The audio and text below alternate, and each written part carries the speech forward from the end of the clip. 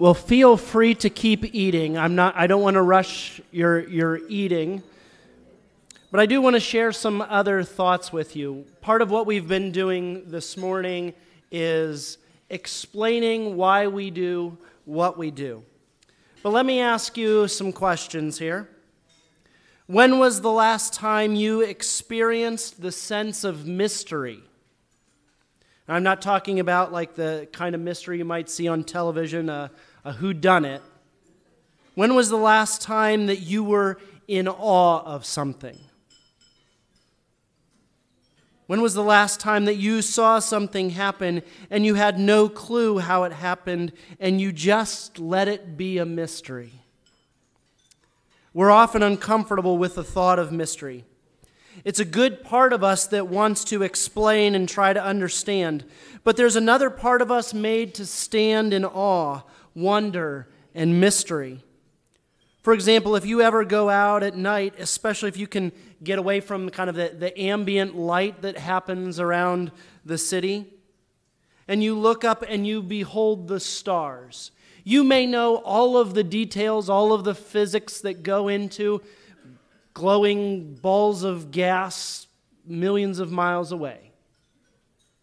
But if you just stop and hold those stars and wonder, stand in awe, think about the creativity of our Creator God.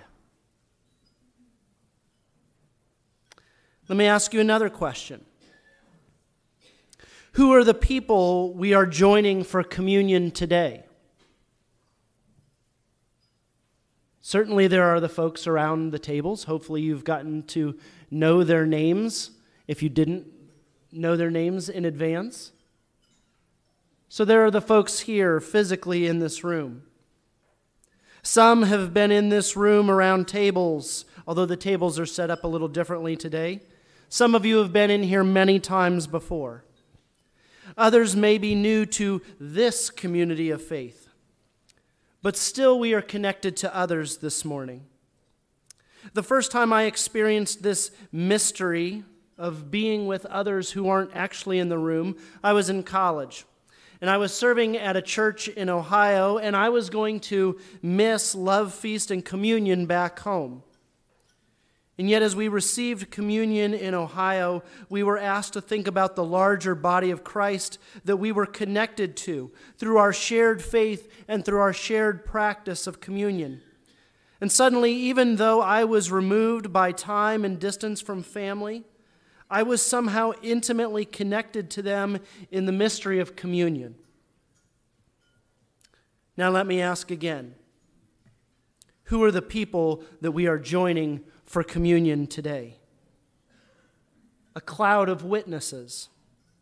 The church, the body of believers throughout time and place, tied together by a shared faith in Jesus Christ as Lord. You know, there are many traditions of different Christian groups that surround communion. For us, feet washing and a beef soup or stew thing that I can never quite describe. I don't know if you've ever tried to describe what this is to someone, but it's a little strange to try and describe. I can give the recipe, which doesn't sound all that complex or interesting, but it tastes better than the sum of its parts. I think it's the church water and the love that goes into it. For others, communion is practiced weekly. For some, it is highly ritualized. The practices, the motions, and liturgy are ways of retelling the entire biblical narrative in microcosm. Some Christian traditions talk about the real presence. And I believe part of the mystery of our gathering today is the heightened presence of Christ, or maybe our heightened awareness of the presence as we gather with sisters and brothers to renew and reaffirm our faith, to celebrate the healing and salvation made possible through Christ's atoning sacrifice. We ask, how or in what way is Christ especially present with us in communion? And I leave that to a mystery.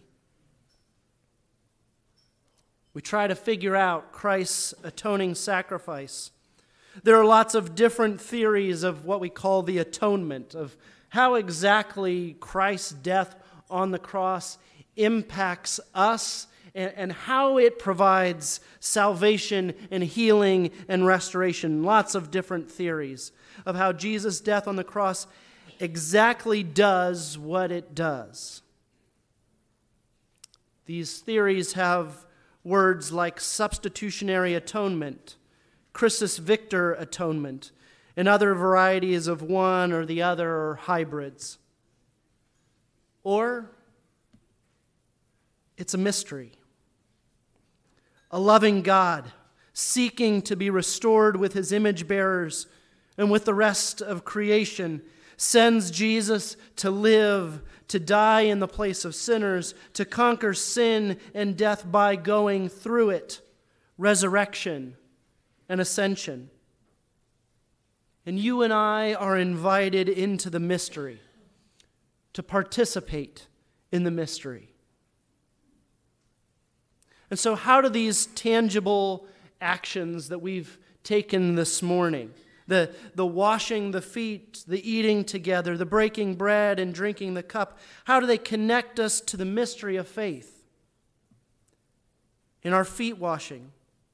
The mystery of feet washing is in trying to wrap our minds around how the God of the universe, the Word made flesh, stoops to the position of a servant to wash the feet of disciples.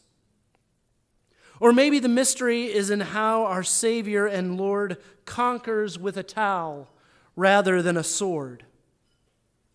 Or maybe the mystery of washing feet and hands today invites us to live lives of metaphorically washing feet and hands of brothers and sisters in Christ and washing and serving through the mission of God for the life of the world. In our shared meal, maybe the mystery for you is figuring out exactly what the deacons add to the soup.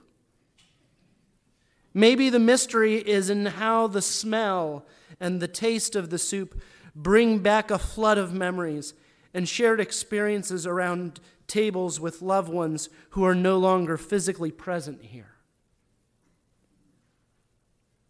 Maybe the mystery is in how Christ sits at the table with us, or how the table becomes central to our life as followers of Jesus. He spent so much of his life and teaching gathered around the tables.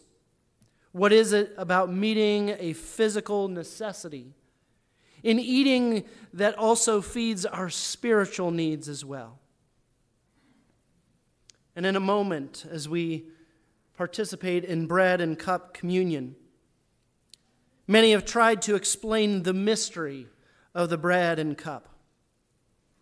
Maybe in our own tradition we have resisted the mystery as just symbols. But symbols and tangible, edible reminders of Christ's sacrifice are important.